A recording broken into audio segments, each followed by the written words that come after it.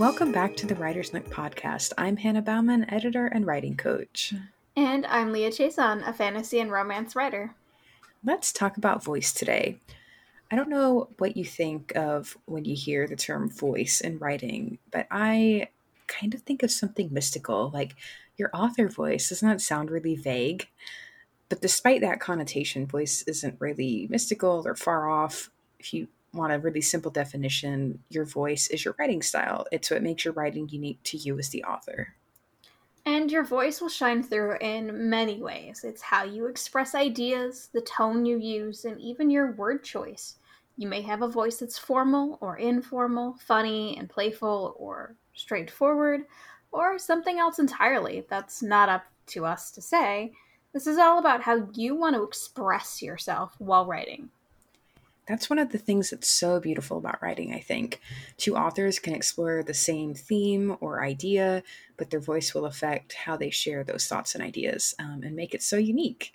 But voice can get a little complicated when you start breaking down things like a narrator's voice versus an author's voice versus character voices.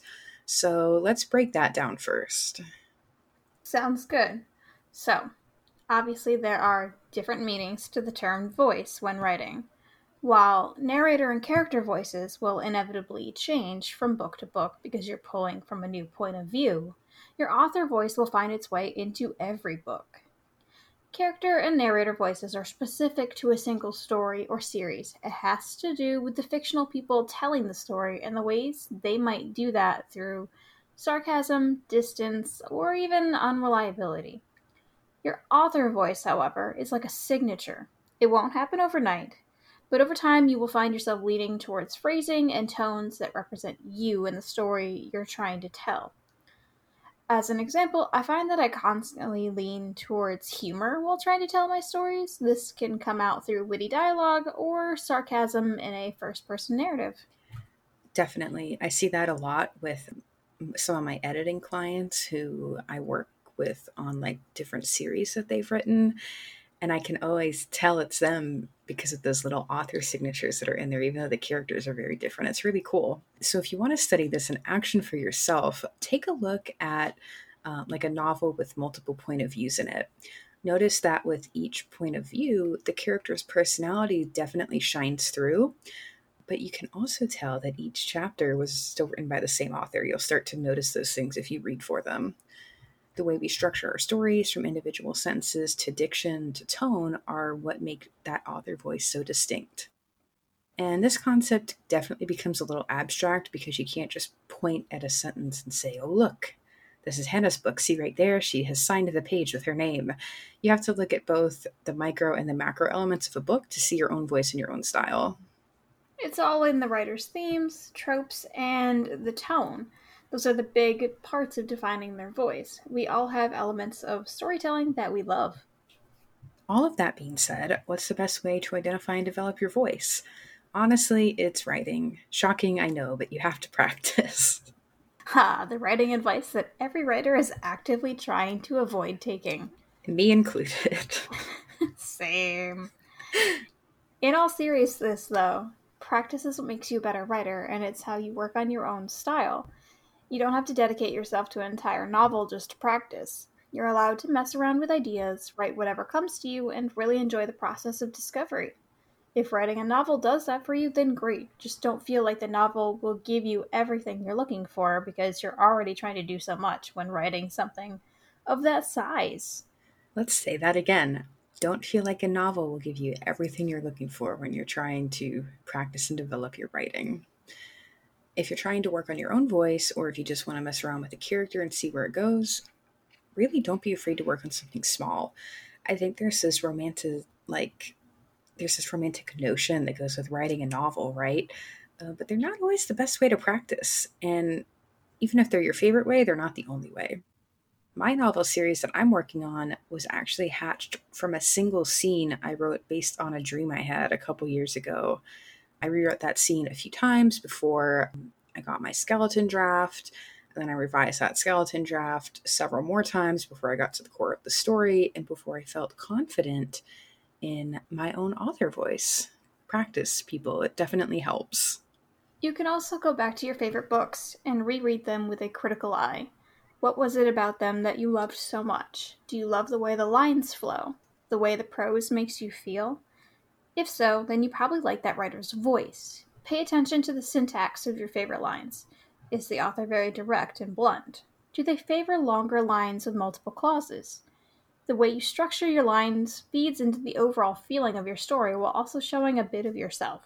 I do this exercise a lot to study the styles of authors I admire. I think it's fun. Maybe that's just like the nerdy editor coming out in me. But that exercise doesn't have to be high stakes at all. Just reread a book you love and see what new things you discover about it. And as we mentioned before, you can still spot the author's voice even when like a point of view changes. For example, if you look at the Witchland series by Susan Dennard, you can still see her voice shine through despite the extremely different characters we follow. So many things feed into that author voice: syntax, diction, tone, and even how an author uses dialogue tags. Some authors are like melodious in their prose, some are blunt, and some are a combination of the two. This is definitely helpful if you read both in and out of your genre. Genres definitely have certain styles and trends, but you can learn a lot from other authors. If you write fantasy, read some sci-fi. If you read sci-fi, try reading some paranormal romance. Examining voices across genres will help you cultivate a multifaceted style. This also goes for writers of different backgrounds. Be mindful of your choices when reading. There are great authors around every corner, and you never know what you might find. Also, remember that your voice and style will grow throughout your entire career. They'll grow as you practice, and they'll also change as you go through different seasons in life. When I was a baby writer, like when I was like 15 years old, high school freshman, sophomore age, I was obsessed with adjectives. For better or for worse, I'll leave that up to my old desktop PC where those drafts live. But as I've studied more authors and read more books and written so many more stories of my own, I've learned how to actually use adjectives in the way that I want and the way I intend to use them. And a few people who have read my current work in progress have said my descriptions are like paintings on a page, not to brag, but just like it went from, 1,000 adjectives that I used the thesaurus for, and now, people say they've actually come to life. So it's a big change. My voice was definitely not that refined when I was younger, and I'm positive that in the next decade of my life, how I write descriptions are going to continue to evolve. That's the nature of creativity, and I think it's important to embrace that. Oh, of course. And while I've always had an understanding of what I love, it's definitely evolved and so that I'm better at conveying them now. I'm a sucker for sassy punk girls with a vendetta and painterly descriptions, like Hannah said. But over time, I've refined that so that my favorite themes are propped up by prose that has substance and style while being to the point. I realize that long-winded paragraphs just don't appeal to me, so now I don't bother. I write very short and to the point descriptions. You can make similar decisions in your own writing. You don't have to apply everything you see out there to your own work. You get to draw the line where you want it.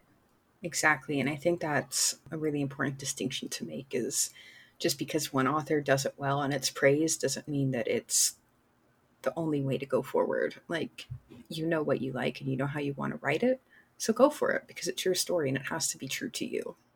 So next time we meet up, we will be speaking about how to draw the line between scenes and chapters. That is always a fun one. So in the meantime, you can find us on social media at Writer's Nook Pod. You can find me, Hannah, at BTL Editorial. And you can reach me at LC_Chaesung, like Chia Pet, on both Twitter and Instagram. And then if you want to send us an email, you can email us at podcast@btleditorial.com. And we will see you all next time. Bye!